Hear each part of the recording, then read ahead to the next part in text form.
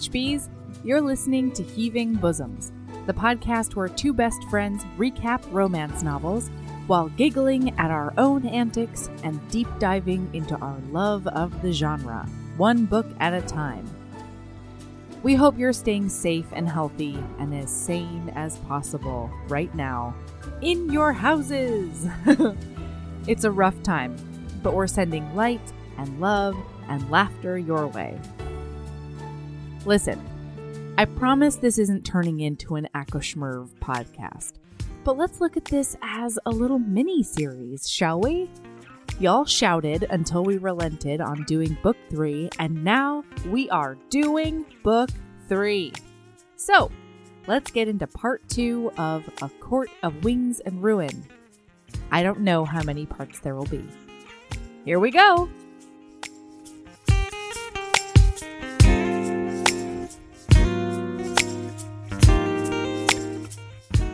Hello, Erin! Hello! Hi! How are you? Great. How are you? Wonderful.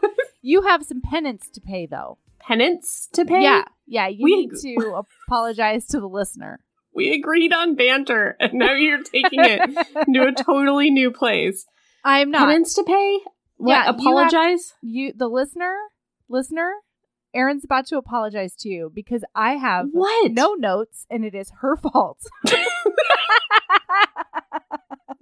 This is the most melody shit you've ever said in your life. Here I How am, is it shirking my fault personal responsibility. that you didn't take notes this week? Please let me know. What did you do after the recording last week, Erin? What did you do?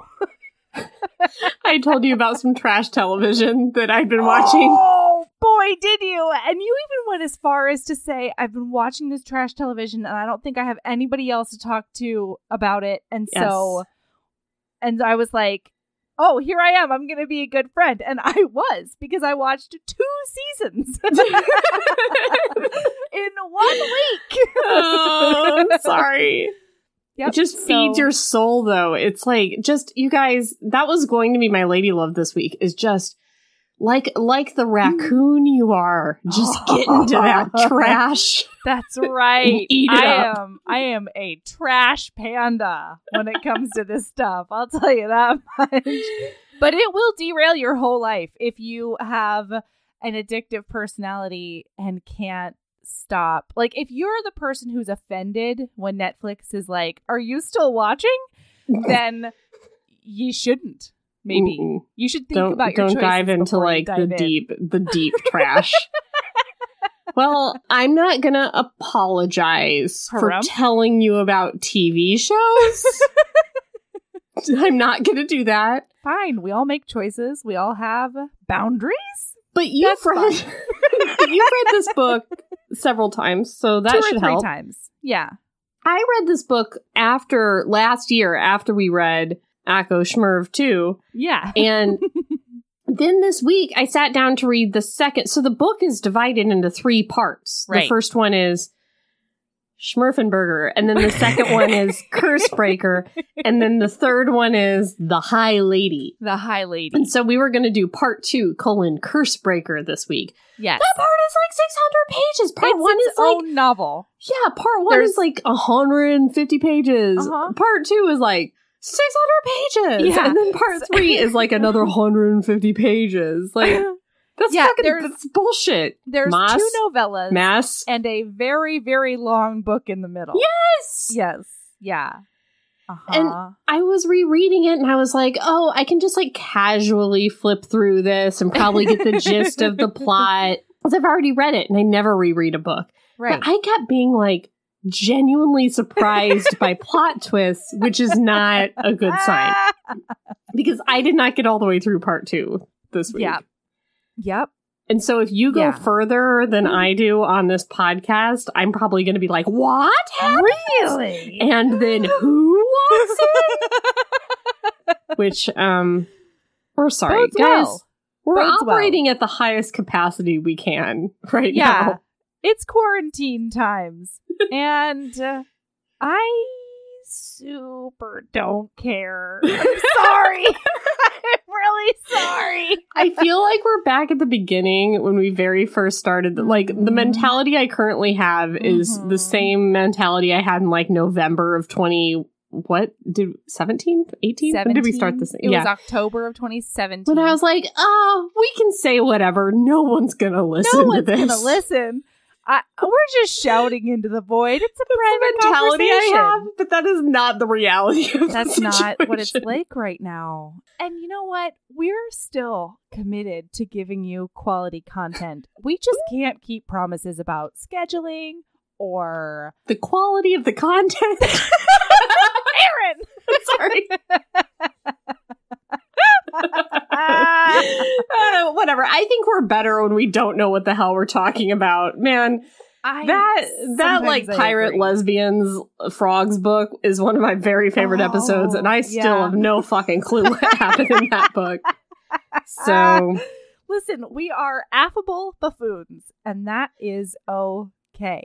Down to the point where I just called it a pirate book, and it's not. I just thought it was a pirate book up until we read it, because it said captain on it, and it had a sword. So I just assumed it was pirates, and then it wasn't. Yes. I even put it on the list when I said genre, it said pirate times. It said pirate times. That wasn't the case. It was frog times. All right. Okay, I'm ready. Are you ready? Here we go. Chapter 11. I'm turning on my Kindle right now. Curse Breakers.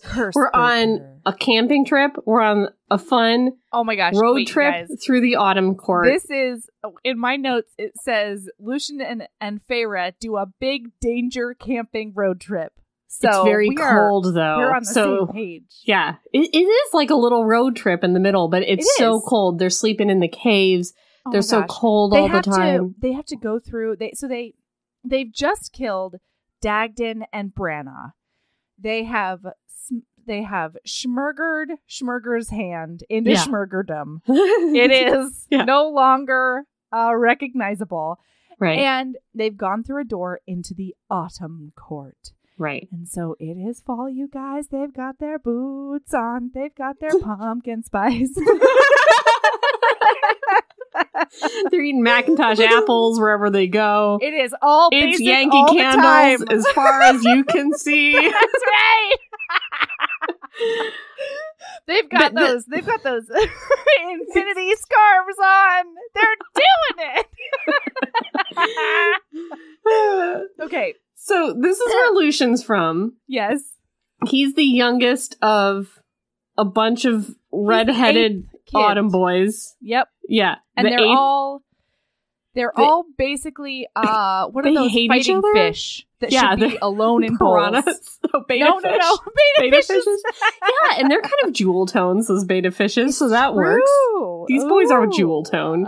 Yeah, they are. So they're always like trying to fight to see who's going to be the High Lord of the Autumn Court. Yeah, they want to be the head boy of the Autumn Court. So, okay, back in the day. Yeah, way back. Lucien had like a girlfriend. Yeah. And then the dad did murder that girlfriend, and the brothers participated in that kind of mostly. And then he was going to get myrtleated, but then they just kicked him out of the Autumn Court, and that's how he ended up in the Spring Court with Tamlin. And then him and Tamlin killed two of his brothers in some kind of happenstance that I'm sure there's more details about in the book. Yeah, that's true. That's for true. Some of those middle brothers. Yeah, so we're worried now. We're going through the Autumn Court. If his dad... he's definitely not welcome there. Right. If his dad or his brothers find out, they're gonna come murder him. Yes. Yeah. Okay. So they're traipsing through those autumn woods, and they're rolling around in piles of leaves. They're mostly just doing a big cold. They're huddling together. There's a lot of like sharing between the two of them of like, this is where Lucien's like, I totally knew the whole time, Feyre, that you were totally a spy, but I didn't want to tell anybody because if I told Tamlin, he was going to freak out. And if I told Tamlin, you were going to freak out. And if you freak out, then I can't marry your sister. Then I can't get access to my mates. Which I'm big into. Yeah. Oh, also, listener, Feyre has no magics because she got Faebane. She got Faebane. That's the thing. She can't use any magic. I think Lucien also doesn't. He doesn't have as much magic as her to begin with. His brownie batter bowl is like a rice bowl. It's very small, and so this calls back to a brownie batter analogy from 1 year ago in episode 2 of it's this. Stuck in my brain. You make it a baked good analogy, and it's going nowhere. Was that an analogy we made, or was it in the book? Did. That was me. That's an Aaron original. Yeah. That was a really good analogy I made. It was. Good job, Aaron. Good job, Aaron. We've got to move. All right. So, one of these cave nights, guess who shows up? Those brothers. Those fucking brothers. There's like three of them. Three of them was what Aaron said. And so they've got her by the throats. And they're... grabbing on Lucien. Yeah, and they fight real good. And one of the brothers is like, yeah, rumor had it that you guys ran off together and like betrayed Tamlin, and now you guys are doing sex on each other. So that's a great rumor that's flying around all the High Kingdoms. That's good to know. Yeah. And Feyre uses some fire magics. Yeah. Yeah. It might be Eris, but I'm pretty sure... No, Feyre doesn't have any magic. They get away somehow. How do they do that? They do a fight. There's a fight. But they get away. And then after that, they do some more camping in the autumn trip. They climb up a mountain. Big mountain. There's snow on it. Because they're getting closer to winter. Just like the seasons, we're going from autumn into winter. Right. They're getting close to the winter. We're going to have our mulled apple cider. And we're going to have, like, the wintry offerings. Aaron's going to make some of those candied cranberries. I'm sorry, I've gone to a goofy place. We've got to move. All right. So then, like, the next cave night, like, Lucien wants Feyre to tell him all about Elaine, her sister, who he mated to, and she talks about how Elaine worked in her stupid garden because it's the only redeemable quality about Elaine. She did tend to a flower one time. She's so fucking delicate and stupid. I hate Elaine. I don't like Elaine. I don't like, number one, Nesta. Hate Nesta. Yeah, she's way up there. Hate Nesta. Number one on the 2, hate list. Elaine. Elaine. She's fairly useless. Yep. Yeah.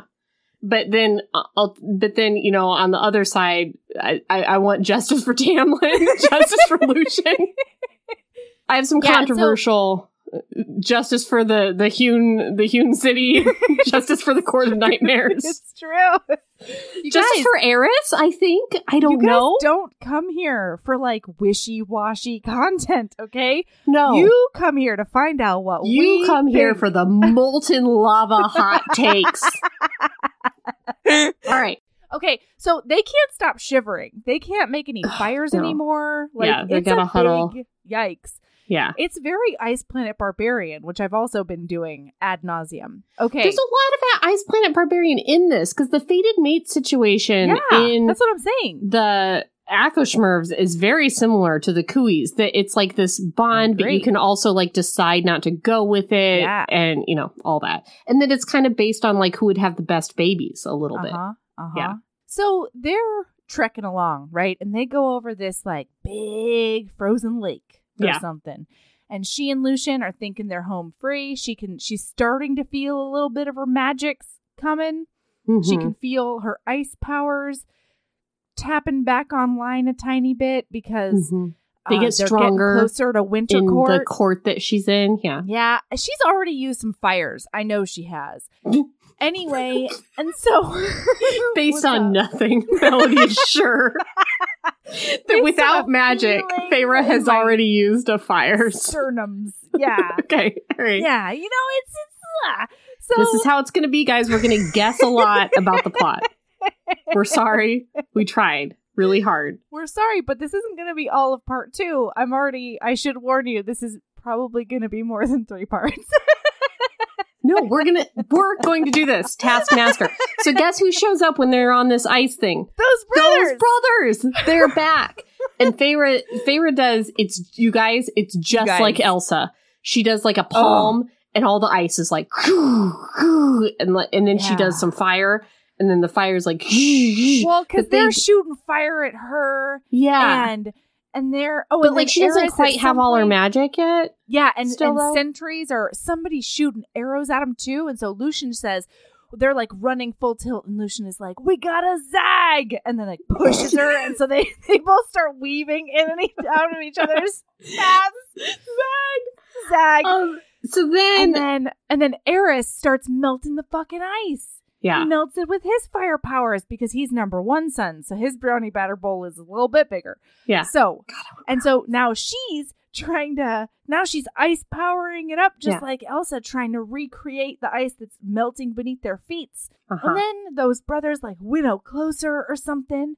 Yeah. And they do a big grapple and they do a big knife fight. I just remember at some point, like one of them gets her by the hair and is like dragging her by the hair. Yeah. So she kicks his ass a little bit. Justice for Eris later on, I think. I think maybe we need some justice for Eris. I don't know. But not right now. Definitely not right now. But he might be a bit of a Rhysand. And I don't know. Oh no! But like maybe like a sexier Rhysand that is kind of like all bad. How dare you?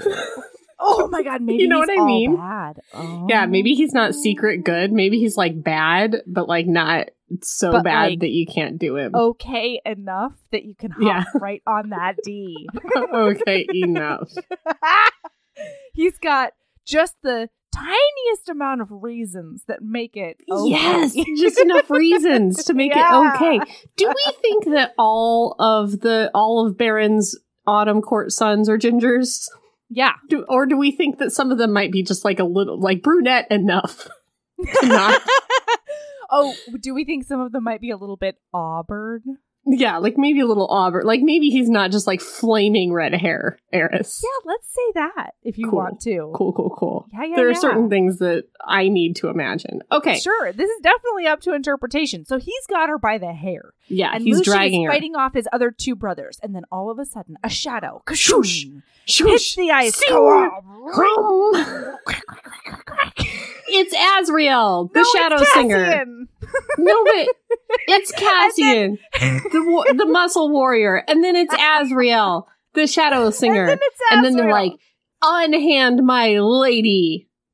Because she's their high lady. But then, they don't say that. They say my lady. Yeah. And then Eris is like, go fuck yourself. And then Feyre thinks back to all her training. Oh, because you guys, she's got a flaming ball gag in her mouth. And flaming ropes. Eris can do some shit. Are you ready? Wait, flaming ropes and a flaming ball gag? Yeah, girl. I don't remember that. Yeah. Is that for real? So, of course it's for real. Of course I remember justice it. for Eris. Yes, I'm all over it. Eris. We need an Eris book. Yeah, so he's and it even says like it doesn't burn her, but it's warm enough that she knows it could burn her if Eris wanted it to. Hot. Justice for Eris. So she like maneuvers her body around to kick him right in the nuts and gets away from him. And then she undoes her ropes with her ice powers while Cassian's fighting Eris. And then Cassian stabs Eris right in the gut. And they're about to murder up all the Baron sons. And then Feyre says very quietly, enough. No, do not. And then all of them, they just stop. Everybody because stops. She's in charge of them. Because she's high lady. And that's what she says. She says, oh, hey girl, I should kill you for what you did just there, but I'm not going to. I'm going to spare your life. I say. That's right. I'm High Lady of the Night Court. And so they just get back to your dad. Yeah. Yeah. They're like, High Lady doesn't exist. And she looks him square in the face and she says, it exists now. And she takes away what's that called? The cloaking mechanism on her it's High not Lady a tattoo. Glamour? It's a glamour. Is it? No, yeah, it's that's a True Blood glamour. No, okay. It's the same. And then they see all her night tattoos, and that does mean High Lady. That's right. Yeah. And so Azriel grabs up Lucian, and Cassian grabs up Feyre, and then Cassian My heart beats for Cassian. Oh, mine too. That's why I hate that he's in love with that bitch, Nesta. I hate it. So they're flying away, and he says something snarky. I don't remember what it is. But then he looks at her basically and just goes, like, hey, girl. And then, he looks at her and he goes, hi, Feyre. Yeah. It's a big sweet. So they take her to Mor, who's been hanging out in the Winter Court, and they embrace, and then they all go back to Velaris, where Rhysand is supposed to meet them. So they go back to the townhouse, and Lucien is trying to figure out what the fuck is going on because he has no idea where he is. Poor Lucien. Lucien thought he was being taken to the Night Court, the Hewn City. And so all of a sudden, there's like this goddamn townhouse, and there are kids just like in the street laughing, and he has no idea what's going on. And so I don't remember exactly what happens, but he looks at her and he's like, you're High Lady of the Night Court, right? And then from across the room, just casually leaning against a door frame, she hears the most beautiful voice she's ever heard in her life say, that she is. Yeah. And then it's so cute because she just like falls to her knees sobbing, and she's so relieved to see him. And he goes over to her and they're kneeling knee to knee. And there's a moment though later on where he licks off her tears, and I'm still not with it. Yeah, I get it.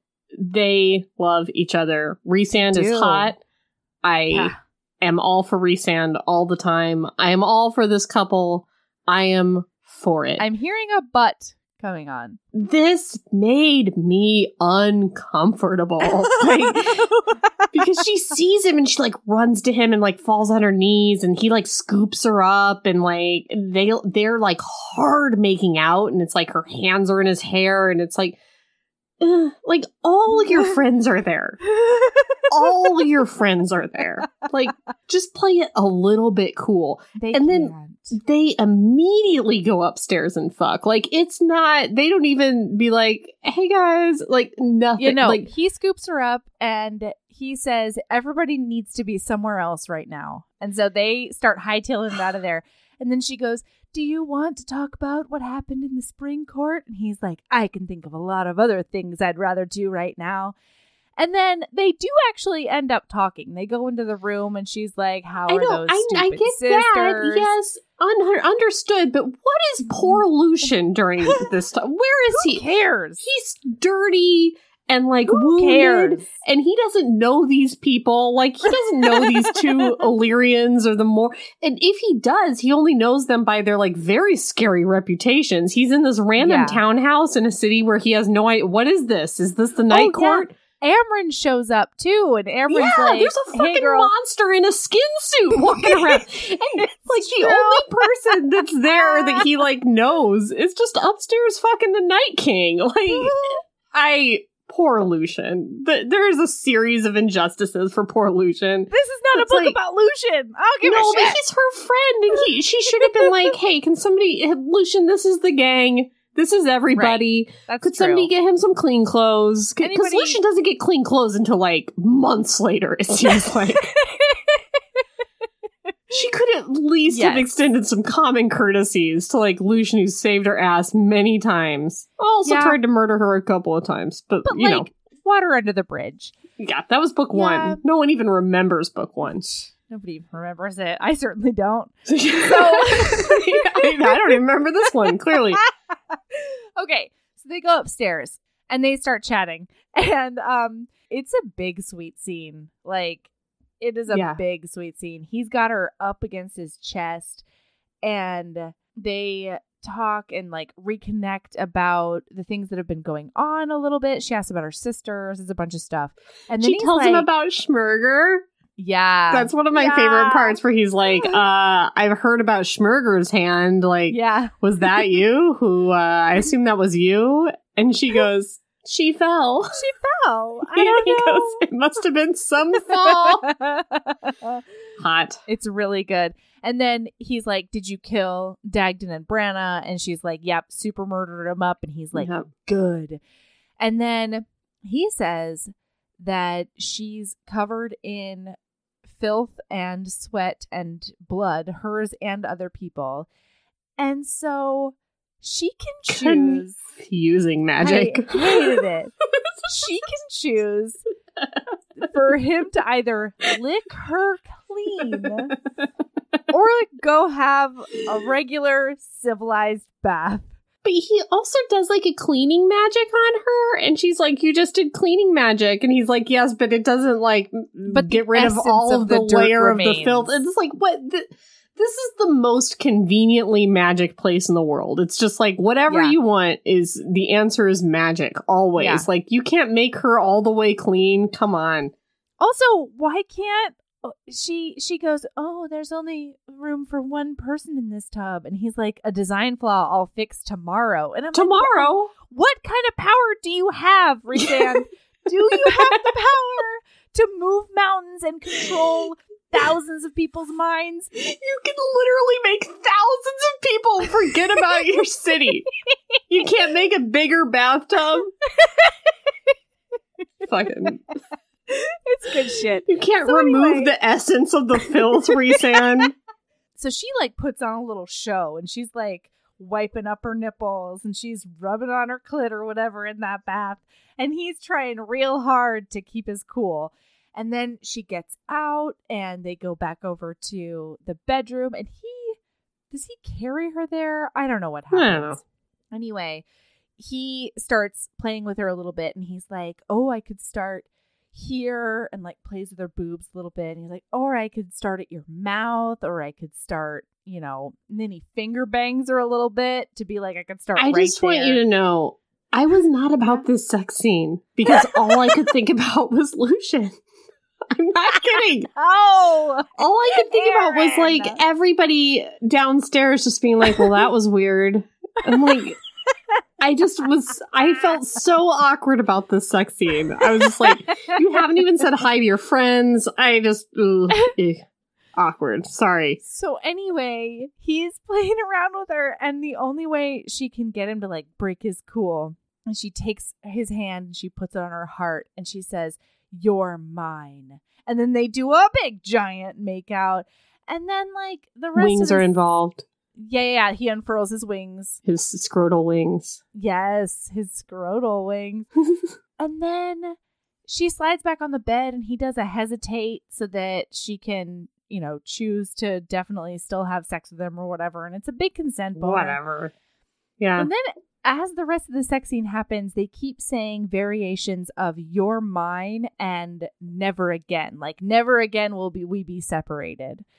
And so she comes, and then she hits that spot on his wings, and he comes. And can I just say, like, that is so convenient. The wings thing? Be amazing? Yes, to be like, all right, I'm done now. Brink! And then you just know it's his go switch. Like, incredible. Yes, but the wings thing is so confusing to me. Like, I think wing sex is super hot. Love reading about it. Yeah, love a wing sex. Love a wing scrotum. Great. Wing balls. Outstanding. But there are so many wing things that happen in the books that I'm just like, ew. Those wings are sensitive. Like, either they're like balls or they're not like balls. Well, he flies with her to the House of Wind, and she says that there's a little bit of hair that's like out of her braid from the soft breeze that Rhysand allowed in through his shield. So I think they always shield themselves from the wind when they fly.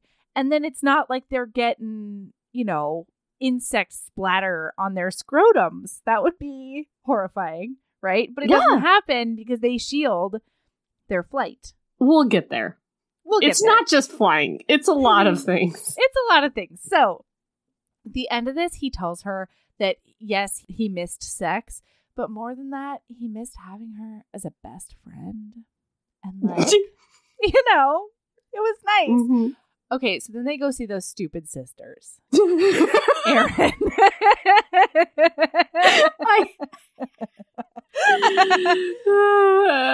Okay. They're not doing great, these sisters. It is their choice to be not doing great. It is their choice. I mean, in their defense, #justice for these stupid sisters, they've been through a trauma.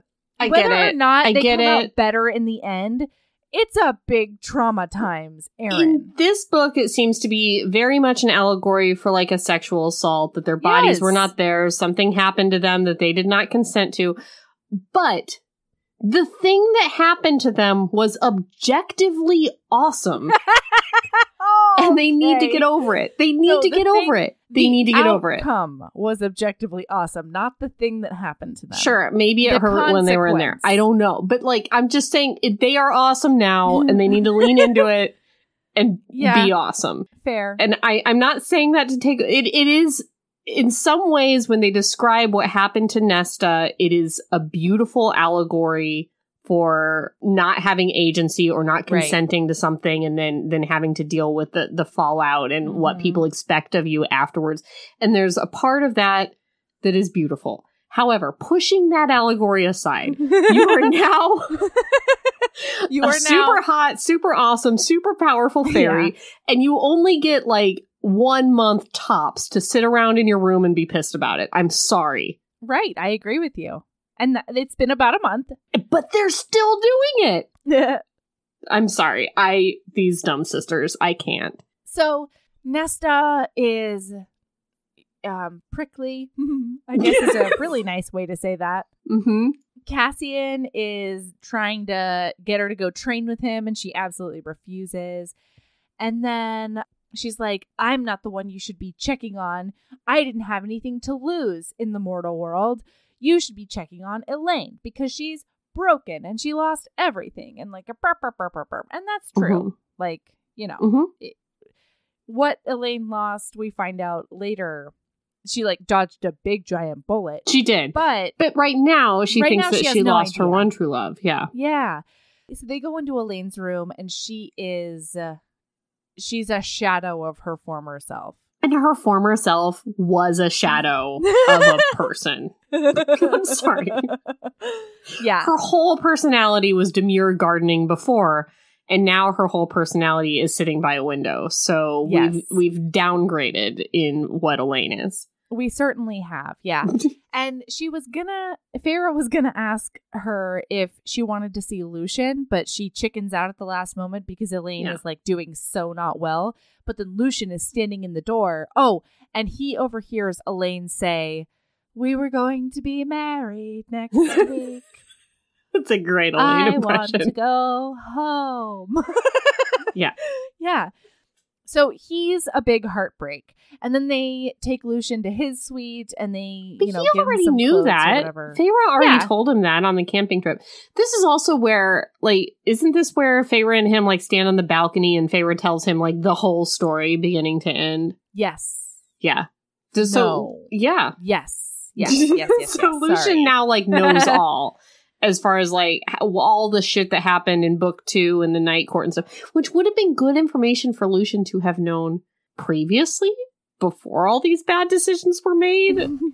But now he knows. Now at least he knows. Now he knows. So yeah, they take him to his suite and they're like, we'll get you some clothes and, you know, you can go down to the city if you want. Like, this is, like, you're not a prisoner. You're our guest, but you don't go up to the sisters' floor and you don't take the sisters anywhere. And like, you have no contact with the sisters unless we give you permission. And he's like, okay, cool. See you never. So then they go. Think this is where they might offer him clothes, right? That's what I said. Okay. Just know that he has still been in the same outfit this whole time. Yeah. And she said that when they were laying there in bed, like post-coital, that they watched the sun like stretch across the floor or whatever. Know. It's been hours. It's been a long time. Lucien, would you like some food? Lucien, would you like anywhere to be except for awkwardly downstairs listening to us hump each other? Like, it's a lot. No, they took him out of the house. They all left the house. All right, so then they go see Amren, right? Yeah. So they go see Amren, and she's pissy. Amren is pissy. She's like really annoyed. She's upset that everybody keeps on checking on her. She's just trying to do a scholar right now. She's trying to read those books. Yeah, she's trying to figure out like ways to protect the wall and ways to keep the wall up and like a bunch of other shit. And nobody like really has the capability to help her with that because the magic of the cauldron is so old that nobody really understands it except for maybe a giant monster wearing a skin suit. Right. And so we've got these like 2 books now. The one that was in the Book of Breathings. And then the other one that we took out of the cabin. So what? And then they went together. So she's trying to say that both halves of the Book of Breathings are together. And the book keeps whispering awful nothings to everyone. This book is a bitch. It's like number 1 is Nesta. Number 2 is Elaine. Number 3 is this book. It's true. It looks at Feyre and it says, "Hello, sweet-faced liar." Some books you read, this book reads you. It's true. Proud of that joke. Boom, boom. Swish. Quality content right here. So that's what Amren's doing. Is she trying to figure out that book? Yeah, and they start downloading a bunch of information on Feyre / to us. Yeah. Uploading a bunch of information. Sorry. Opposite. I don't know if it matters. So what we find out is a bunch of history about Hybern and Prythian and all of that. And so I guess a good way to think about Hybern is this has been the lead up to the Second World War. Like, instead of Germany having mandated economic sanctions that they are like, they're like drowning under, instead of that, Hybern has lost all of its trade routes and it's lost all of its slave labor, and it didn't do a lot to like regain any of that footing. It's slave labor being like lesser fairies and humans. Yeah, mostly humans, right? Yeah. So they've just been festering off on their island. And so, of course, nationalism and scapegoating has taken over. And Rhys and Azriel and all of that haven't been able to find any cracks in the ranks of their military or their civilian population, simply because it's been, 30 or 40 years, or, just like but after World War I and before World War II, it's been that much time of the population like setting their eyes on one outside enemy. Right. And then there was this whole Aramantha thing in the middle too. Yeah, that was sort of a test run for how to break Prythian and the wall and all of that. So their whole thing is they want to blow up the wall so they can go down there and get all those humans and make them slaves again and stuff. Yes, that's right. So that's their whole thing. So how Hybern is like selling people on this is like, hey, remember slaves? Remember how great that was? You can have slaves again. And everybody's like, ooh, enticing. Make Hybern great again. Yes, is how they're doing it. Great again. That's what they're saying. Mahaga is what they're saying. And a lot of people are buying into that. And so they've got a bunch of countries that we've never heard of are Team Hybern. And all those countries are like super rich and super lots of soldiers and also Jurian. The human eyeball. Jurian. Yes, that leather-clad Stern Brunch Daddy. Yeah. Thank you, Angie J. And those human queens. Those human queens are on their side. And those human queens. Operating against their own interests so that they can be immortal. Which, did that even work? We don't know. We don't think so. Yeah. So what we found out is like Rhysand has been doing a lot of just like personal flying over Hybern, which is like, Rhysand, Stop. You're the king. Stop flying around doing recon in Hybern. You've got a lot of people with wings that work for you. Not to mention I'm sorry, Rhysand. I know that you literally in this chapter said, contrary to what we showed in Hybern, I'm actually kind of okay with this. You never are good at this. You have never, since you got into Feyre's vagina, you have not been good at anything except being in Feyre's vagina. That's it.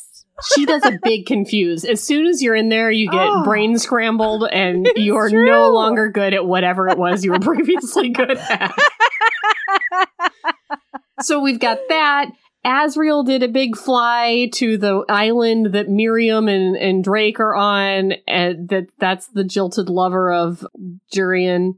But, like, they're not there anymore, so they either, like, died or left. They don't know. Yeah, it's, like, grown over in its weeds, and they say to themselves, we really probably should have set up some sort of signaling system. Yeah, a walkie-talkie would have been a great idea with these guys, but we didn't, so we'll never find them ever again. We'll never. And then we realized that that's why Jurian is sided with Hybern, is that the Cauldron knows where Miriam's at, and he wants to go smooch her or kill her, or I don't know. He's obsessed with Miriam. We don't know.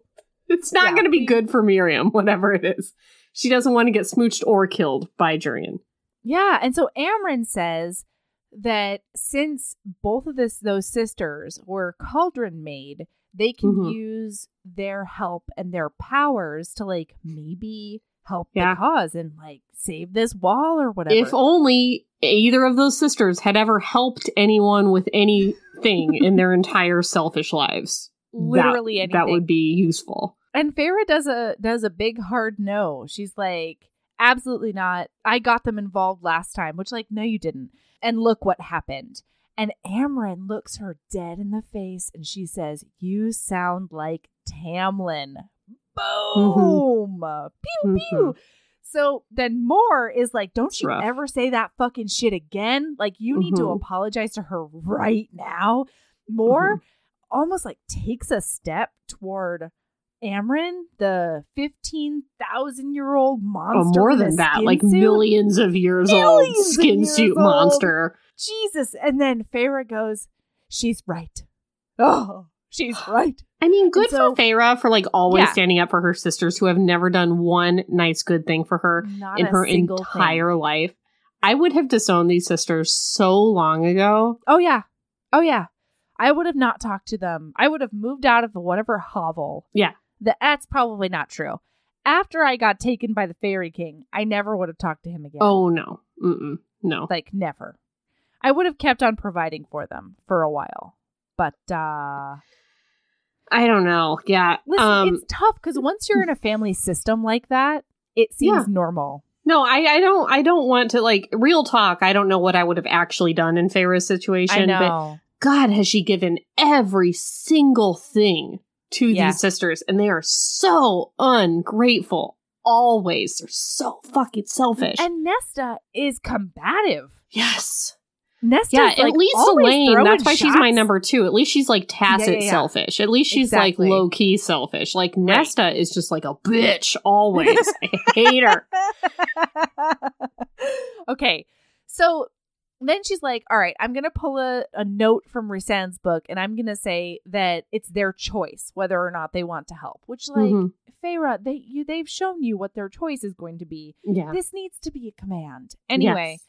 And so Amren looks at everybody and she's like, you need to get Nesta out of the fucking house. You need to get your sisters out of the house so they stop wallowing. Right. And Rhys goes, I don't know if Velaris is ready for Nesta Archeron.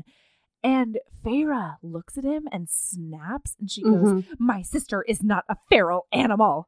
And it gets real awkward in there. Yeah, but I love how they make up later. But I guess we'll cover that when we get to it. Okay. So then he says that they need to get the High Lords together because if the numbers that Feyre got from those Twincest kids were correct, then they're going to need every soldier that Prythian has on offer. Right. Not just, the Night Courts. Right. Okay. So then they have dinner. There's a lot of attention. Wind. Yeah. They do their wind dinner. They always do. They love these wind dinners that they do they all fly up to the mountain and do a dinner party. There's a lot of attention paid to the wardrobe, which usually I don't like, but in these books, I love a wardrobe discussion. I love it. Lucian is like decked out to the nines. Dressed to the nines. Spring court fashion. They dress for dinner. Feyre is wearing like a tunic and a leather pant, I believe. Oh, yeah. Is that right? And a little sparkly flat. Yeah, like sparkle flat. Amren's in like a little crop top and pants. She's got a crop top going. All gray all day. In her flowy red dress.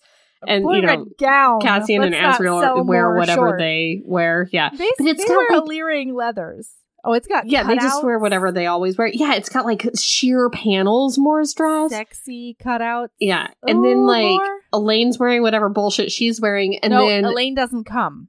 Sure. But she's wearing something somewhere, I'm sure. And then Nesta is wearing this like devastating, awesome, like serious, like the Starlight sort of gown. I think it is. It's like a silvery gray, delicious, and the book says she looks devastating, and Cassian agrees. You guys, oh God, Cassian agrees. Do not fall for this toxic woman. They're hate mates, it, man. I know. If they were mates, it would have locked in already. It would have. I think so. Oh, God, I don't know. Maybe I don't know. We'll have to read their stupid book. We'll have to read their book and hate it, but we'll have to read it. No, we're gonna love it. Are you kidding? We're gonna come around on Nesta. Just prepare yourself. You're gonna come around on Nesta. With podcast as my witness, I will never come around on Nesta. Hashtag if you don't chop firewood, you don't deserve Feywood. Period. The end. Never. Aaron, I'm telling you that with Sarah J. Maas at the helm of this ship, you're going to turn around on Nesta. I will turn around for a lot of hashtag reasons. I will turn around for a lot of reasons. I will never turn around on Nesta. Because what these books do is they confuse being a mean, bad person with being a strong person. And I think that happens a lot in life, is if somebody's like prickly and rude and like dismissive and selfish, people are like, ooh, what a strong woman. And that's not what a strong person is. Just because you're an asshole doesn't make you strong. And Nesta is a selfish asshole. And I hate that because of that, we're supposed to think she's so strong that she was able to like take chunks out of the cauldron. And now she's like the world destroyer of death or whatever. And she's never done anything kind or good for anyone. She's never been strong, ever. We find out at this dinner that it's still quid pro quo with Nesta. So they're at dinner. I wasn't done with my rant, and I want you to know that. I'm so sorry. Please keep going. I'm so sorry. I didn't mean to cut you off. No, I just want everyone to know that I could rant forever about this. When they were back in that hovel, Nesta could have been strong in any way, and she was like Feyre was strong. Yeah. Yes. If anyone should be taking chunks out of the cauldron, it's Feyre, not Nesta. It's true. Hate Nesta. Hate her. Yep. Aaron's on record. Yep. HBs, J.R. Ward's 18th installment of the Black Dagger Brotherhood is out now. The Sinner is just waiting for you to sink your teeth into. Here's the description. Sin has kept his side hustle as a mercenary a secret from the Black Dagger Brotherhood. When he takes another hit job, he not only crosses the path of the vampire race's new enemy, but also that of a half-breed in danger of dying during her transition. Jo Early has no idea what her true nature is, and when a mysterious man appears out of the darkness, she's torn between their erotic connection and the sense that something is very wrong. Fate anointed Butch O'Neill as the Destroyer, the fulfiller of the prophecy that foresees the end of the Omega. As the war with the Lessening Society comes to a head, Butch gets an unexpected ally in Sin. But can he trust the male? Or is the warrior with the bad past a deadly complication? With time running out, Jo gets swept up in the fighting and must join with Sin and the Brotherhood against true evil. In the end, will love true prevail? Or was the prophecy wrong all along? One reviewer said, J.R. Ward has a way with words that keeps me on the edge of my seat. And Harlequin Junkie raved, mind blown. The Sinner was a high-octane novel that answered a lot of questions and saw some things finally come full circle. Romance, deceit, power games, and friendship. J.R. Ward pulled out all the stops in this thrilling installment. I'm including buy links in the show notes, so make sure to check out The Sinner today. All right, so Rhysand says that they need to have a meeting at the Court of Nightmares because they need the Darkbringer army, and apparently they need Kyr's permission. I still do not understand why Rhysand doesn't just kill this motherfucker and take over everything. What is the Court of Nightmares? What is it? Why is it? Why do we have it? What is the point? Why do we have to have a shitty, ugly court? Why? I get it that he wants to keep Velaris secret so that no one ever touches it to hide it. Yeah, but just no. Didn't he smush everybody's brains in the whole world to make him like immediately forget about Velaris? Or he tried to at least, but some worked and like some didn't. I feel like I don't know. People still know. Yeah, Kyr knows about it. No, yeah, but there was something with the queens that he wasn't like allowed to make them forget. Wasn't because of the Book of Breathings. There was some caveat with the queens. Yeah, so the queens know. Hybern still knows. Everybody still knows. There's a handful of people that know. But I get why he wanted to have two courts, but why does one have to be so shitty? Like, I know. Why does he keep Kyr around? I don't get it. Yeah, why does Kyr need so much power in order to, like, keep the thing shitty? You know? Like, anybody can make something shitty. That's easy to do. Well, put a different shitty person in charge. I don't understand. The only purpose of the Court of Nightmares is to make Rhys kind of a bad boy. Ew, ew, ew. Do that throne dance or do that throne dance. That is the sole purpose. Like, Sarah J. Maas Maas, I've heard that it's actually pronounced, has bent over backwards and twisted herself into a pretzel to make sure we can get Rhys on a throne in like a dark, like, I will flay your skin off, I'm a bad person place. And here are all my concubines and like all of that bullshit. Yeah. And it doesn't work like for the plot, but it does work. Yeah, I was telling Michael about my predicament today. He was like, so what's the issue with recording today? And I was like, listen, I've read it like twice, but it's a big complicated, it's a big plot hole, and it's a big complex. And he looks at me in the face and he goes, you have never worried about a plot hole. And I said, oh, no, Aaron worries about the plot holes. It's not like keeping me up at night, but like, but I do lose sleep over it. That's how I feel. So there was something with like the treaty with like the Darkbringers that like he would like they would make the High Lord the High Lord. So Rhys is their High Lord, but like he doesn't get to command their armies. Is the treaty? He doesn't get to tell them what to do at all. But like he is the High Lord, and like when he goes there, he's like, I own all of you, and yet he doesn't. Listen, I have no idea why or how this works. So they need to go to the Court of Nightmares to convince Kyr to like give his Darkbringer armies, and it's a whole thing. And then Mor flips out and she's like, no, my dad's gonna say no. Right. And the Darkbringer army was like the worst of the worst when it came to they did a lot of pillage civilian populations last time. Yeah.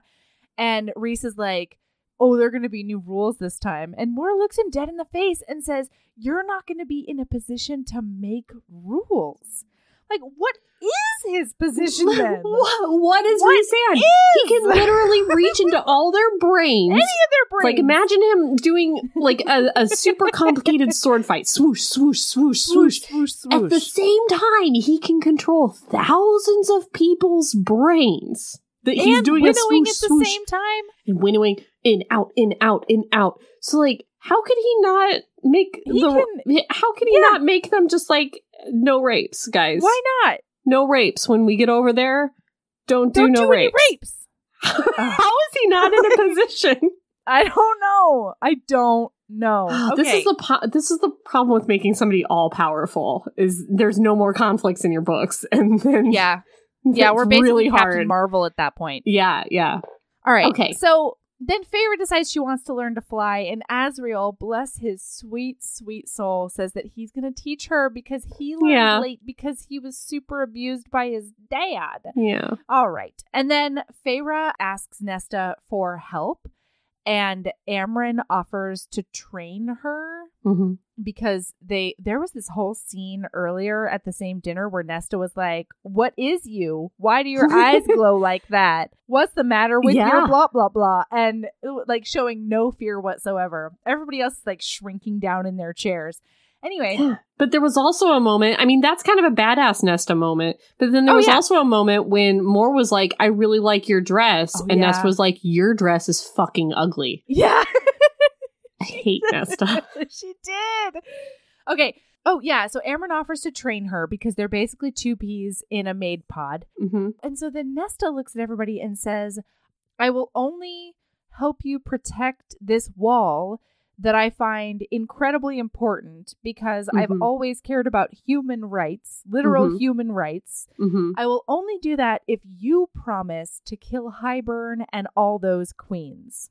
And they're like, "Yeah, girl, we're like, that's certainly that's on the kind list. of the whole point of the whole thing. Yeah. So sure." Then, what's her name? Feyre asks her for her testimony in front of the rest of the High Lords because they need to make sure that all the High Lords understand what the fuck actually went down. And Nesta like shoots off from the table and she's like, "Abso-fucking-lutely not. Yeah. I am not going to beg a bunch of people who wouldn't even hesitate to kill me when I was immortal to help save the millions of mortals that are on the other side of the wall." I hate her.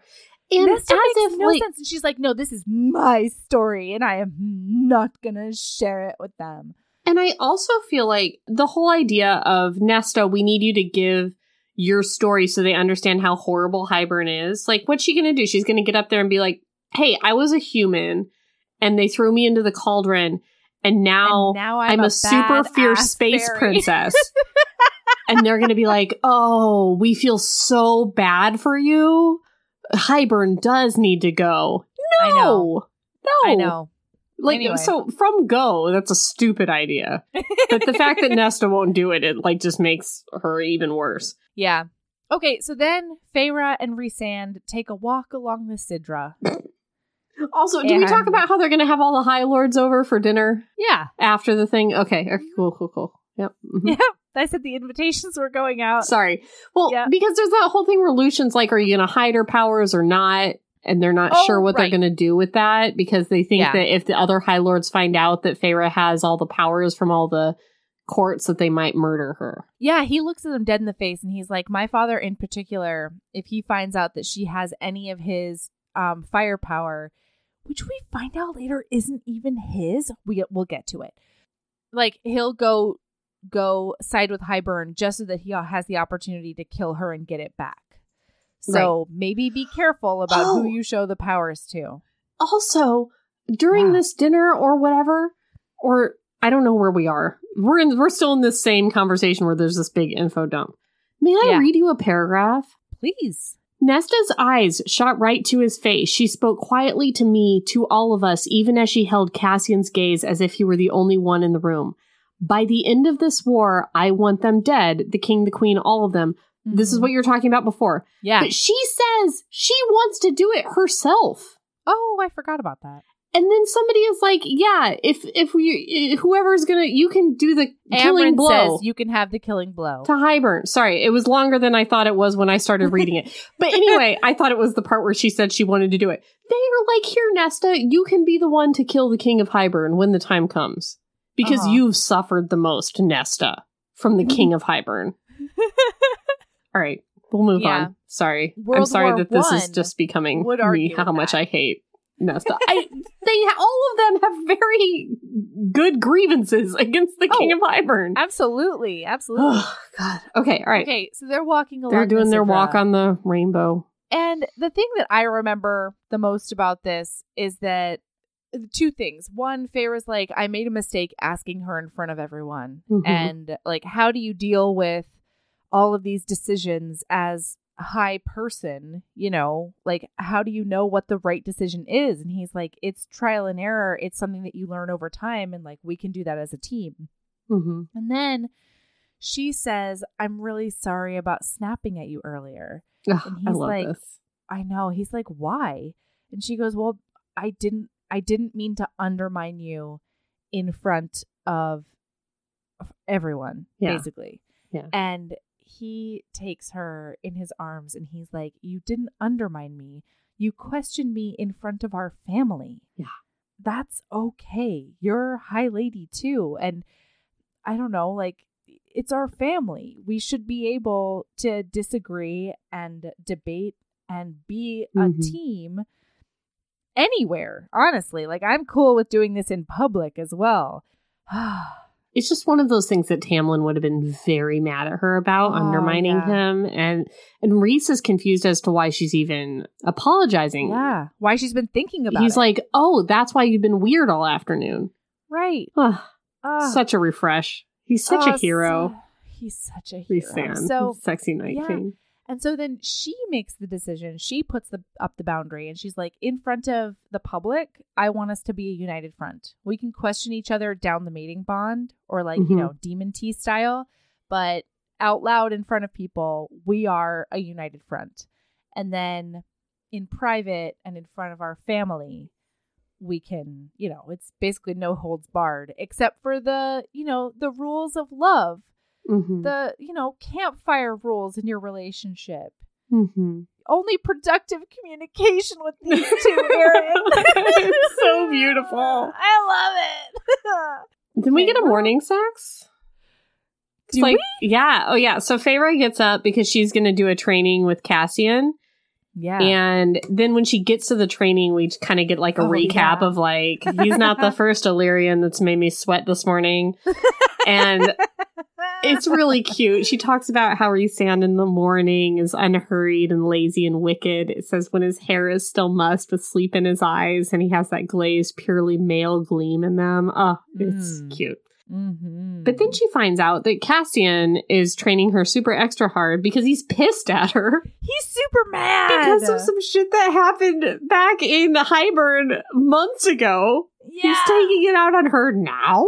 Today? Yeah. Confused? It's a big Cassian move. Yeah, he's like, you should have told all of us that you were our High Lady when we went to Hybern because everything would have been different. Were I Feyre, I would have been so pissed. Because his whole thing is, his whole thing is, we knew that you were Rhysand's mate and like our friend and whatever. But if we knew you were High Lady, we would have like done more to protect you. It's almost like, since you didn't tell us that you were High Lady, we were a little more cool with you dying than we would have been if we had known. I would have been pissed. I would have been like, I'm sorry, if he hadn't made me High Lady, I wouldn't be a member of this family? No, I think, okay, the way that I read it was in Hybern, because we didn't know about your position, we were letting you make choices as an individual. And making choices as an individual who is only Feyre is very, very different from making choices as High Lady, who you owe responsibility to us as much as we owe responsibility to you. See, I saw it as like, I read it. When we knew that you were mated with Rhysand, you were his lady and you were his to protect. This is what he says. You were his to protect. It is what he says. Yeah. But when you're High Lady, you are ours to protect. And I would have just been like, I'm sorry. Like, I had a whole different view of what this family was. Right. I mean, I think Feyre would have protected Cassian with her life. Maybe that's the problem, that she's too cavalier with her health and safety. That's exactly his problem. But he's like, you should not be laying down your life for me, no matter how much you love me, because it's my job to lay down my life for you. You are High Lady. But like, look at Rhysand just flitting all around the night court and like doing all kinds of, I'm like, why aren't you right up Rhysand's ass all the time? Yeah. And he tries to say like, oh yeah, we had words about it, but it wasn't about Rhysand always making the sacrifices, which is Feyre's biggest problem with Rhys, you know? Right. Yeah. And then she goes flying with Az, right? Right. Yeah. So she spouts off her wings. She sprouts them out. Yeah. And he's like, the first rule of wings is not to let them drag on the ground. Which also, like, if they're a scrotum, this is what I'm talking about. On the ground, yeah. As if they have to consciously think about not dragging them on the ground. That should be like the first, like, ouch, oh, never make that mistake again. Like, that should not have to be a lesson. That should be like, don't scrotums on the sticks and the rocks. Here's my other theory, Erin. You know, I've got 72 of them. My other theory is about the wings. About everything. Like, the moment you're like, what about this problem? I'm like, my theory is I'm gonna explain this right away. Sarah J. Maas is twisted in a pretzel to make the Court of Nightmares work. Melody is twisted in a pretzel to make scrotum wings work. Let's hear it. Yes. My theory is that they're only incredibly sensitive because she always talks about like a couple of spots. She's never just like rubbing her hands all over. Oh, you think wings. There's like a button on there? Yes, I think there's like a line down like one of the sinew. You know what I mean? Like right where like the bones are or something. There's a spot that she just like caresses and he detonates. You know? Gosh, yeah. So I think it's not an all over thing. I think you're right. I think that might be the solution. It's just, I wish that were in the book, you know? I wish that weren't solely from the mind of Melody. That's all. Okay.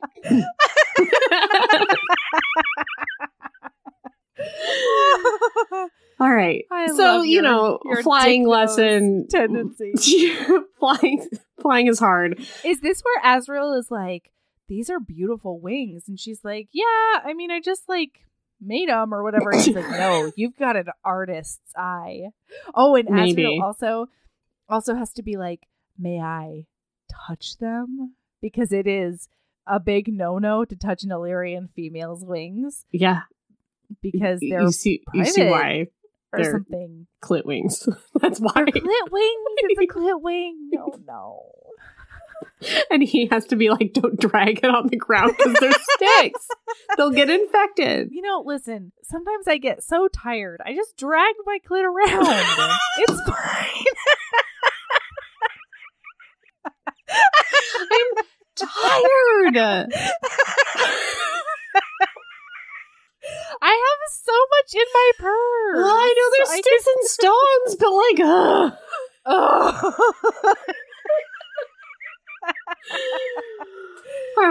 on that note, okay, we're going to a library now. Oh yeah, the library.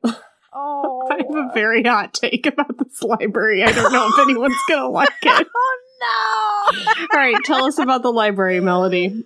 Erin! Yes. This library is under the House of Wind. Yes. And it is a private, super private library because all of the priestesses in it, they're dressed just like Ianthe. However, they're all survivors of different forms of abuse or assault or, you know, all the badness. It's sort of a program in the Night Court where if you know the look on Erin's face, if you decide that you need some time to heal or whatever, you can join up with this priestess rank and you can go into this library and you can have what's it called? A sanctuary. Purpose. Yeah, a purpose and a sanctuary. You can dedicate yourself to being in the library and taking care of the books and, you know, all of those things. And then you can decide to stay forever. Or you can just treat it as sort of a temporary apprenticeship and fuck off when you feel like you can face the world again. And Rhys came down here a lot after Under the Mountain because do you remember how he spent 50 years being sexually assaulted? Yep. So he came down with those priestesses too. And it's been a sanctuary for everyone. And the priestesses are the people who make the choice about who gets to come in to the library. So scholars have to apply essentially to like get access to the works. And if the priestesses aren't comfy with you, you don't get to enter their space. It does not matter. Stop being an asshole, maybe. And then you can have nice things too. And I think it's beautiful. And now Erin is going to take over. It is beautiful. It's beautiful. I'm so nervous. I am too. But I think I'm right. It is beautiful. And when Feyre says, priestesses usually are in temples, and Rhysand says a library is a kind of a temple, that's true. Beautiful. I loved it. I loved beautiful. It. However, the mission here is Feyre and Rhys are going to this library because they need to read a bunch of books to find out information about the wall. So they're going to personally they're finding look out, like, through the history of the wall for several hours, some books and stuff. Mm-hmm. We meet Clotho, the priestess librarian who has had her tongue cut out and her hands smashed. Yeah. I thought it was interesting that Feyre says, why didn't they just kill her? And then Rhysand gravely says, they thought it would be more fun to smash her hands. And I'm like, Feyre, you should know that one, because you did just do that exact thing to somebody because you thought it would be more fun to smash her hands. But whatever. Mm-hmm. Anyway, she deserved it. Schmurger deserved it. Yeah. Here's the thing. Okay. Make a temple. Send these women there. Have this sanctuary. Uh-huh. What he did was he took all the scholars that worked in this library and sent them to other less important libraries throughout Valaris or whatever, and then put these women, who many of them are mute or do not have use of their hands or whatever, in this library. And their mission is to go read a bunch of books to find out about the wall. Don't you think it might have been useful to have librarians in the library? Well, that could give them information. Like, listen, you could just go up to a librarian and be like, hey, we're looking for information. This is what librarians are. We're looking for information about the wall. Would you mind pointing us to the best resources and telling us what you know? Librarians. Have they? She gets them a bunch of books. Listen, I just feel like she puts all those go books ahead on the and do have that temple for them. But maybe have professional librarians in your library. It would come in handy when you need information, so that you, the High Lord, don't have to sit there for hours trying to find the information in the library. That's all I'm saying. But it is beautiful. But I just feel like maybe it should be librarians who have been to librarian school. Especially since what they're doing is playing footsie. Yes! For most of this library trip. My God. They're like, okay, we need to really concentrate and find out that information about that wall. And then they're like, okay, we'll do this for an hour and then we'll go have sex. And it's like, this is important. This is really fucking important. Yes. This is life or death. If only you could say to your librarians, hey guys, would all of you mind mobilizing and finding out information about the wall for us over the next few days? Go bang it out. We need to bang it out because we're the king and queen of this place. If only, but I'm sure half the librarians can't read or write or speak or see or whatever because they're not librarians. I'm sorry, they're not librarians. It would have been so useful. Yeah, I feel like it's beautiful. It's beautiful. They should have a beautiful temple where they can go and heal, and that's beautiful. Just keep a couple of scholars in that library. I don't know.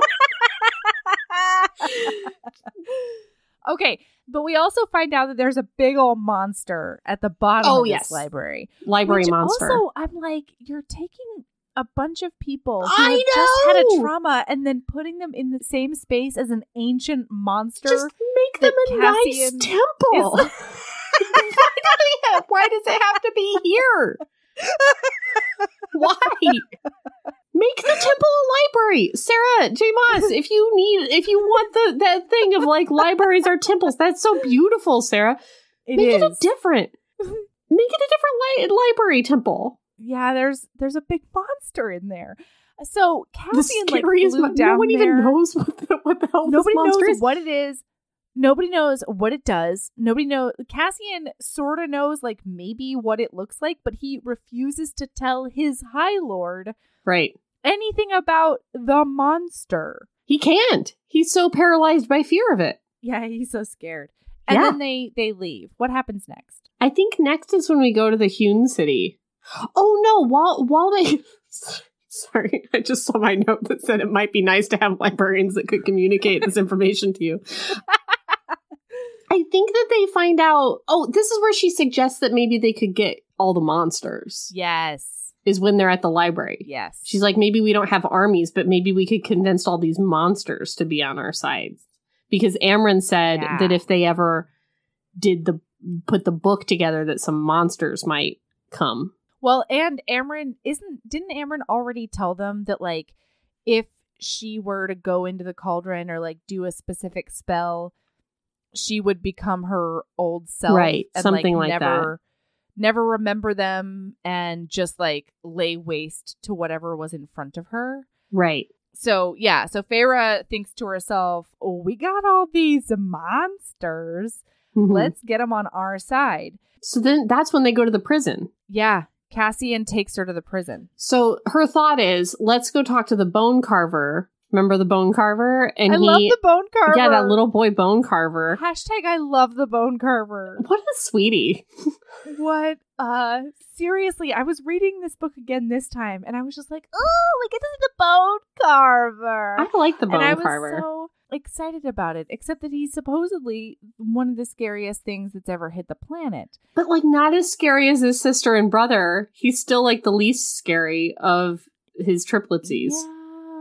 Yes, except that he wasn't as scary as his sister until his sister got tricked into taking a mortal form. Right. And now she's slightly less scary, I think. Right. Sorta. Yeah. His sister's the Weaver. Remember the Weaver and all the burnt hair? The Weaver of the wood. All that greasy burnt hair that she had to sift through to get her engagement ring. Uh-huh. God. Yep. Fuck that. Man, I would have broken That was when she was Rhysand's to protect. That's true. true. Sent her in there with that Weaver. Okay, so they go to see the bone carver. Yes. And Cassian is with her. So they go all the way down into the thing. I don't know what he appears to Cassian as, but I think he might appear to Cassian as that monster from the library. Oh, you think so? He goes incredibly pale, and he says that that's like the scariest thing he's ever seen. Yeah, maybe. I don't know. And then to Feyre, he appears as this like 7 or 8 year old dark-haired boy with violet eyes, you guys. I can't figure it out. Who is it? That was the last book. Feyre, you're so good at riddles. You're just like, gosh, that brain on Feyre. Oh. Also, that's the other thing about going to the library to read books all day. It's like Feyre learned to read like 5 minutes ago. She probably reads at like a 3rd grade level. Yeah, like, I know. I know. And it's just like sex sentences about Rhysand because that's all he taught her. So she's probably just staring at the book pretending to read. High Lord. Yes. All right. So he tells them that his sister is all the shit we just told you about his sister being the Weaver and his other siblings being more powerful than him, because they're saying, hey, if you join us in this war, we can send you home maybe. And he's like, I don't want to go home. My home probably doesn't exist anymore. Yeah. And if I leave this prison, I'm here by choice. Yeah, my sister and brother are probably going to destroy me. They're gods of death. So I like it here. I'm good. Right. I got myself locked up here on purpose because they couldn't find me here. And they're like, ugh, oh no. And so by the end of this, he says if they get him the Aurora Borealis, then... Ouroboros. Ouroboros. What is it? The Ouroboros? I think it's Ouroboros. Okay. Ouroboros. No, it's Ouroboros. Ooh, boo-boos. It's a There's a lot of O's. Mirror that tells you things about yourself. It's like if the Mirror of Erised were like the worst thing you've ever thought of. Right. Yeah. And so he's like, if you bring me that, then I will definitely be on your side. Yeah. And they're like, all right, cool. I've heard that's in the Hewn City. This is super convenient. Can't wait. And then they leave. He definitely tells, he tells Cassian some stuff about Nesta. Because he knows he's a god of death. And so are his siblings. And he heard about whatever happened with Nesta. He felt whatever happened with Nesta in that cauldron. And he keeps being like, don't you want to know? Don't you want to know what she took? Yes, and they keep being like, not really. We do want to talk about this war, though. It's pretty great. So Nesta did chunk off a piece of that cauldron when she was in there, and that chunk was a death chunk, probably. Yeah, she tells us later on that she made it give her something. She was like, "You're taking this from me, and so I'm taking this thing from you." Which, Whoa. I mean... And that's actually why the cauldron needs so many naps right now. Oh my God, which means that the only thing you have to do to conquer the cauldron, which is the god of this world, is just be a bitch to it. That's it. That's the power of her bitchery. Yeah, I guess. That's how serious it is. All right. Do you want to go to the Hewn City? I do. Okay. We're there. We're here at the Hewn City. They didn't put out thrones. Rhysand says he's going to murder everybody. Oh, wait, I'm sorry. Yes. They're all really sexy. Yes, they get really sexy for the Court of Nightmares. Yeah. Nesta is in this black, slick, oil spill of a dress. And Mor has more cutouts than we've ever seen in our lives. What's up? I'm sorry. She goes and sees her sisters before they go to the Hewn City. And that's when Elaine does this bullshit of I can hear the sea, I can hear the fishes, I can hear the worms. Because Feyre's like, what do you want, Elaine? Do you want a garden? I can get you a garden. Right. What do you want? And she's like, well, I hear the worms because I can hear the sea. And I can hear your heart. Fishes and the soil and the stretching of the roots. I'm like, fucking, Elaine, I just asked you if you wanted to garden. Just be cool about it, a little bit. Some dirt. Yeah. But then she talks to Nesta, and Nesta says, she says she's never going to train with Cassian. Oh, I hate Nesta. She's just above it. She's not going to do any training. Right. And Feyre's like, well, why wouldn't you want to be stronger? If you want all these people to be dead and you want to kill them yourself, why don't you want to kill them you yourself? Should learn how to kill them. And it says, Nesta inspected her nails. Why bother when somebody else can do it for me? Yep. And I would have slapped her in her stupid non-firewood getting face in that moment. All right, now we're in the Hewn City. Sorry. Yes, and they're all super sexy. Yeah. Oh, and Rhys and Feyre had already talked about what role they were going to play. Am I your concubine? Am I your this or that? Yep. What did they decide on? I can't remember. I don't know. I think she's just going to be the hot high lady. Yeah, equals. Yeah. Yeah. Okay. What they are, just dark and sexier. They're just going to be themselves, just bad though. Yeah, bad ones. So they don't put another throne out, and so he pop her in that throne? Yeah, he does. He stands and he sits, he lazes on the arm, maybe. Mm-hmm. Yeah. It's something like that. Hot. Ooh. And then Nesta and Amren go off to inspect some powerful objects to train Nesta on how to find or look at powerful objects. Mm-hmm. And then they immediately go have a meeting with Keir. And Keir is like, you want my Darkbringers? That's fine. Mm-hmm. I want access to Velaris. No more of this bifurcation. We get to go to Velaris. Which, fair. Hashtag justice for the Court of Nightmares. It is terrible there. It's awful. And this is unjust. That there is half of the court that's great and has a great art scene and good food and restaurants and stuff and children laughing in the street and the sun shines all the time. And then there's another half that's just shitty all the time. It's shitty, it's wet and dark and bad. It's got some really good snake sculptures. Really good carvings of dragons and snakes. But there's kids over there in that Court of Nightmares too. They've never tried the great spicy chicken over in the Velaris. I know. I know. Yeah.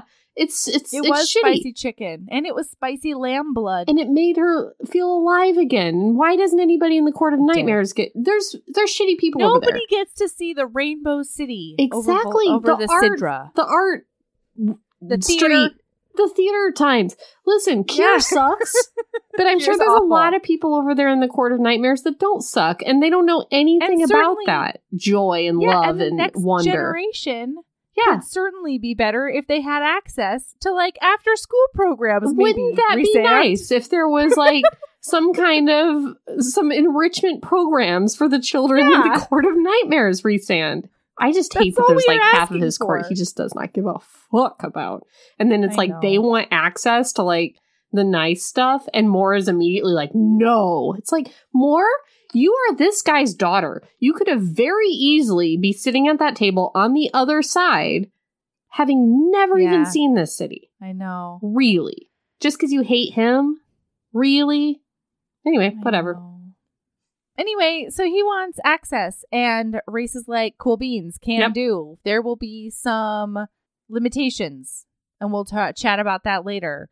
And then Kira's like, also enters stage left. And then all of a sudden, Eris is in the house. Hot bad boy. Eris. He's got his auburn hair. He's got his amber eyes bondage. And probably muscles. And bondage flings. And he's probably got just enough reasons. We find out in this meeting. Because he, at one point, was betrothed to Moore, and then Moore went and had sex with Azriel so that she wouldn't be a virgin anymore. And then, Cassian, not Azriel. Sorry, I got them Notably confused. Cassian, yes, not poor Azriel. long-suffering Azriel. Oh, God. Poor Azriel.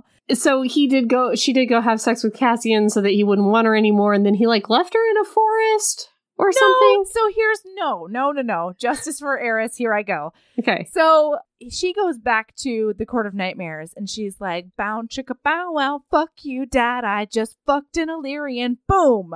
So you can't marry me off. Yeah, and Eris is like, oh, yeah, I don't super want to marry you anymore, so I'm just going to very politely break off this engagement. And then her dad and a bunch of other people beat the ever-living fuck out of her until she's like near death, and then they drop her on the border of the Autumn Court. Oh, right. And the brothers like see her mangled, awful body and then like turn tail and leave her there instead of calling for help or whatever. And then somebody else finds her and she gets saved, and then blah, blah, blah, blah, blah. That's how she ended up here. She got saved by these guys. Yes. And so Eris like looks at everybody, and because Kier leaves the meeting, correct? Yes. At one point he does. Yeah. And then Eris. Why? What could possibly be Kier's motivation for, I'm going to leave the meeting for a little bit, except that we need Moore and Eris to discuss this without Kier in the room. Whatever. Yeah. Fine. Maybe he has to like go talk to his Darkbringers. Sure, something. Maybe he has to. Can't wait poop. 15 minutes. Maybe he really had to poop. Maybe Aaron. Maybe he double fisted some chicken. And he had to poop. That's a callback to a time where Melody ate some chicken and had to poop. We talked about it. Okay. So. Man, I hope that wasn't Patreon-only content. Anyway. No, I think that was early on. I think we told that story so early. Really? Why does listener listen? It's so weird. Listener, we love you, but you also baffle us. Okay. So weird. So, Eris and Moore are sitting there, and she's like, hey, have you left any bitches in the woods lately? And he's like... He says... You have no idea what I gave up to, I guess, let you live? Maybe? Or like went through. I don't know if it was gave up or went through or but yeah. He said both things. I know gave up was definitely in there. Yeah, but basically he's like, I knew the reason that you didn't really want this marriage. And so when you made that, wow, why are words failing me lately? Yeah, we need to be done soon. Yeah, we do. We do.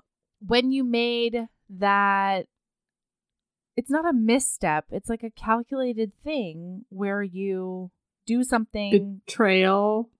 No, to like fuck something else up. Anyway, when you went and fucked Cassian, I knew the real reason that you were trying to get out of this marriage. And so I let you out with no punishment on my end. But like the point of this interaction is him saying, I know why you did that. Yeah. And she like pales. Yes. And then she's like, yeah, I mean, you're a bondage crazy. You like sadist pain or something. And he's like, I don't know where the fuck you got that, but like that's also not true. Could have been the ball gag, bro, but whatever. I mean, it might have been the flaming ball gag. You just conjured that right up without even blinking an eye, my friend. But Aaron, it didn't actually burn her. It just had the potential to I know, burn but her. that's what I'm saying. Like, I know, I understand. He did that. Understand. That's just his move, is flaming ball gag. So, like, yeah, maybe we've drawn some assumptions from these things. Anyway, and then he's like, and there were reasons that I couldn't save you on the edge of the woods. I can't explain that now, but I had reasons for leaving you there. Mm-hmm. That's it. They also get on him about Lucian's murdered girlfriend. Yeah. And he makes a point to say he had no part in that, and that he was the one that arranged for Lucian to get to the Spring Court border. Right. And they need to lay off. And Feyre was like, how about that time you pulled my hair back in the Winter Court not long ago? And That's then right. I don't think he had a good answer for that one. But no. I mean, he was sent to... No, his answer is, my father gave me a task. Oh, yeah. And his brothers were there. Court, yeah. Right. You complete the task. That is what you have to do. And you did get away. And yeah, and you got away, bruh. Mm-hmm. So, anyway, so then he's like, listen, I will back you, and I will make sure that Baron, my father, High Lord of the Autumn Court, joins your side, as long as when the time comes you back my ascension to High Lordness.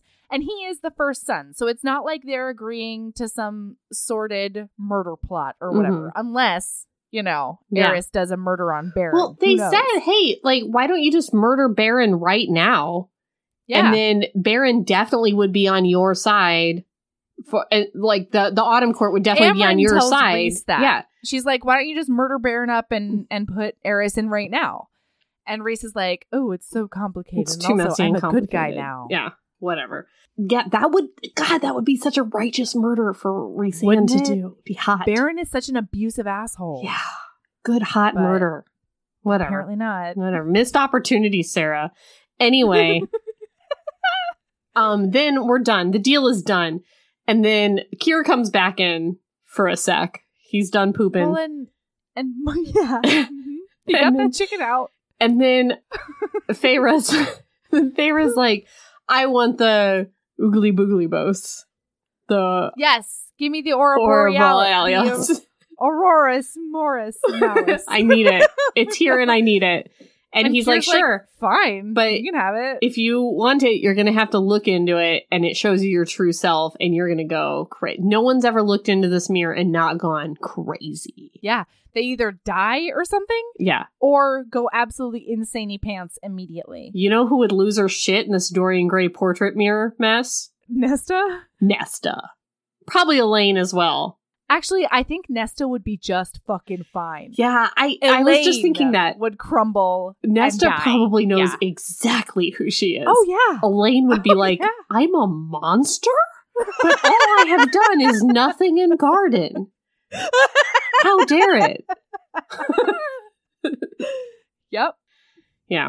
That's correct. Are we done? Yeah, so she's like, oh, no, that's why the Bone Carver wanted that exact thing. Mm-hmm. I guess we're going to have to go back to the drawing board on getting them monsters. But that's a good thing for the Bone Carver. Bone Carver, like, great character. Because, like... Love Bone Carver. If you can look in this mirror and be cool, you're probably the right side to fight for.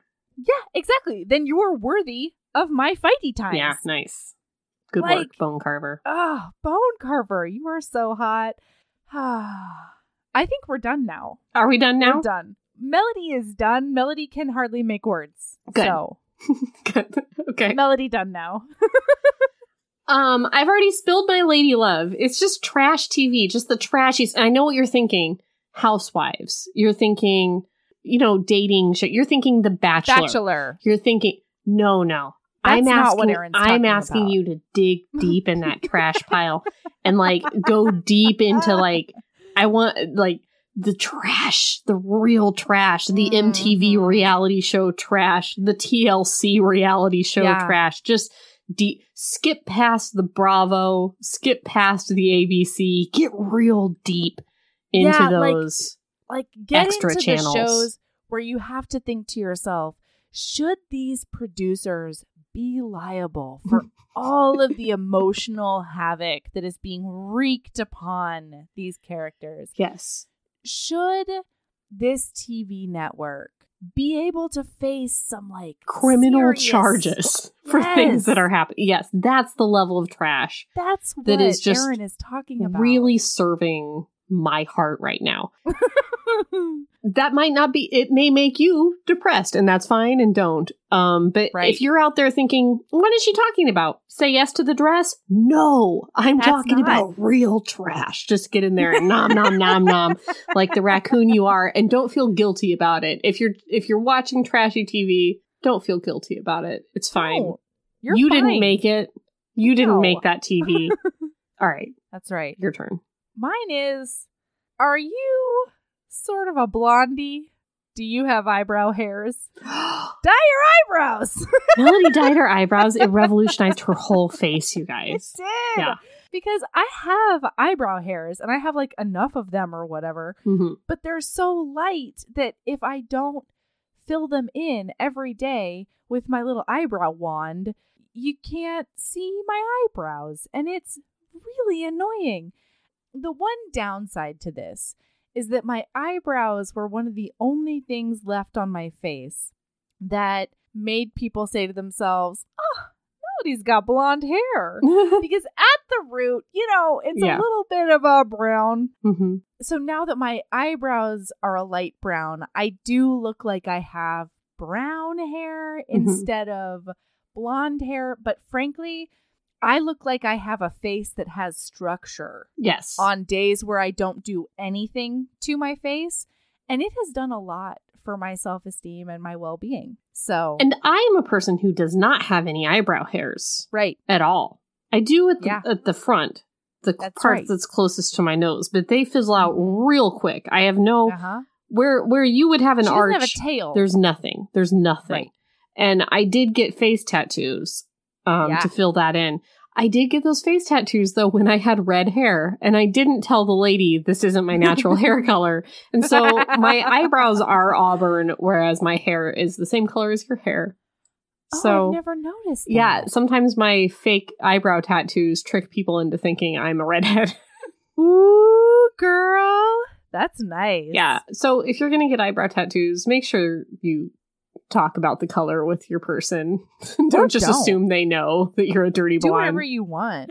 Fair enough. Get yourself some red eyebrows. Yeah, do it. Dye your eyebrows pink. Get yourself some green eyebrows. Who cares? You're never going to see another human person again. I know, I'm sorry. I'm sorry. Oh. You're trapped forever here. Yep. In pandemic times. Yeah, try something crazy. Do something nuts. Pink eyebrows. Yeah. Our friend Sarah just dyed her whole hair rose gold, and it looks incredible. It does look incredible. It looks very nice. Yeah. Yeah. Hop on that Sarah Whitney Twitter / Instagram. You can check it out. Yeah. It's nice. Jesus Lord. Looks great. Mm-hmm.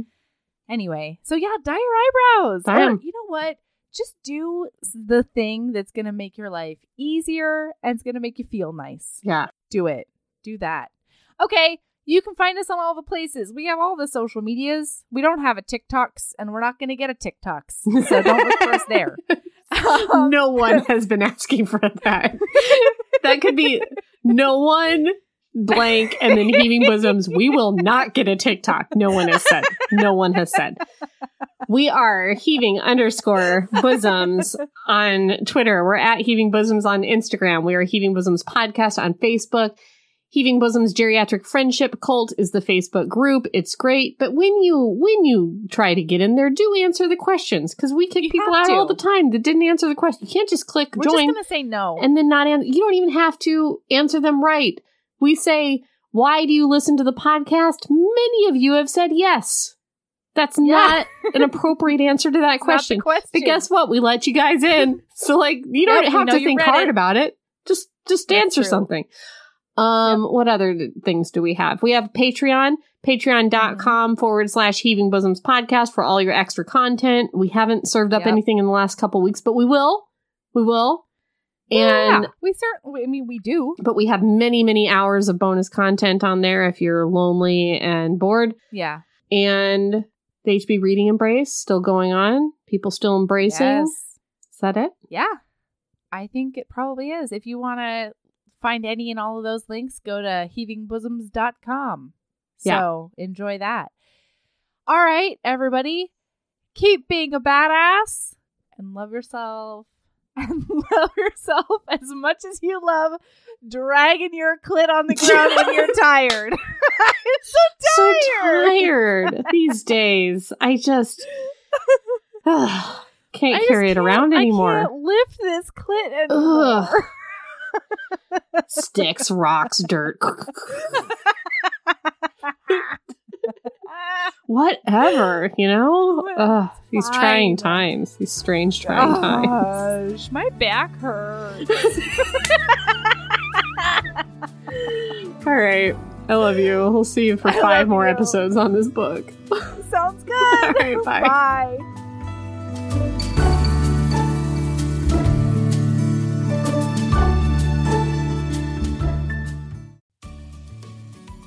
Hey, you. Yes, listener, you. Are you loving the show? If so, please leave a rating and review in your podcast app. The 90 seconds you take to say something nice not only helps new people find the show, but it makes me super smile over at HBHQ. Also, I've had a few people ask, and the answer is yes. We are still doing the 5-star bribe. If you leave us a review with 5 stars, then we'll do whatever book you want.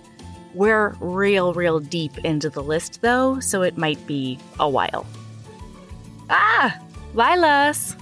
Okay, back to the show.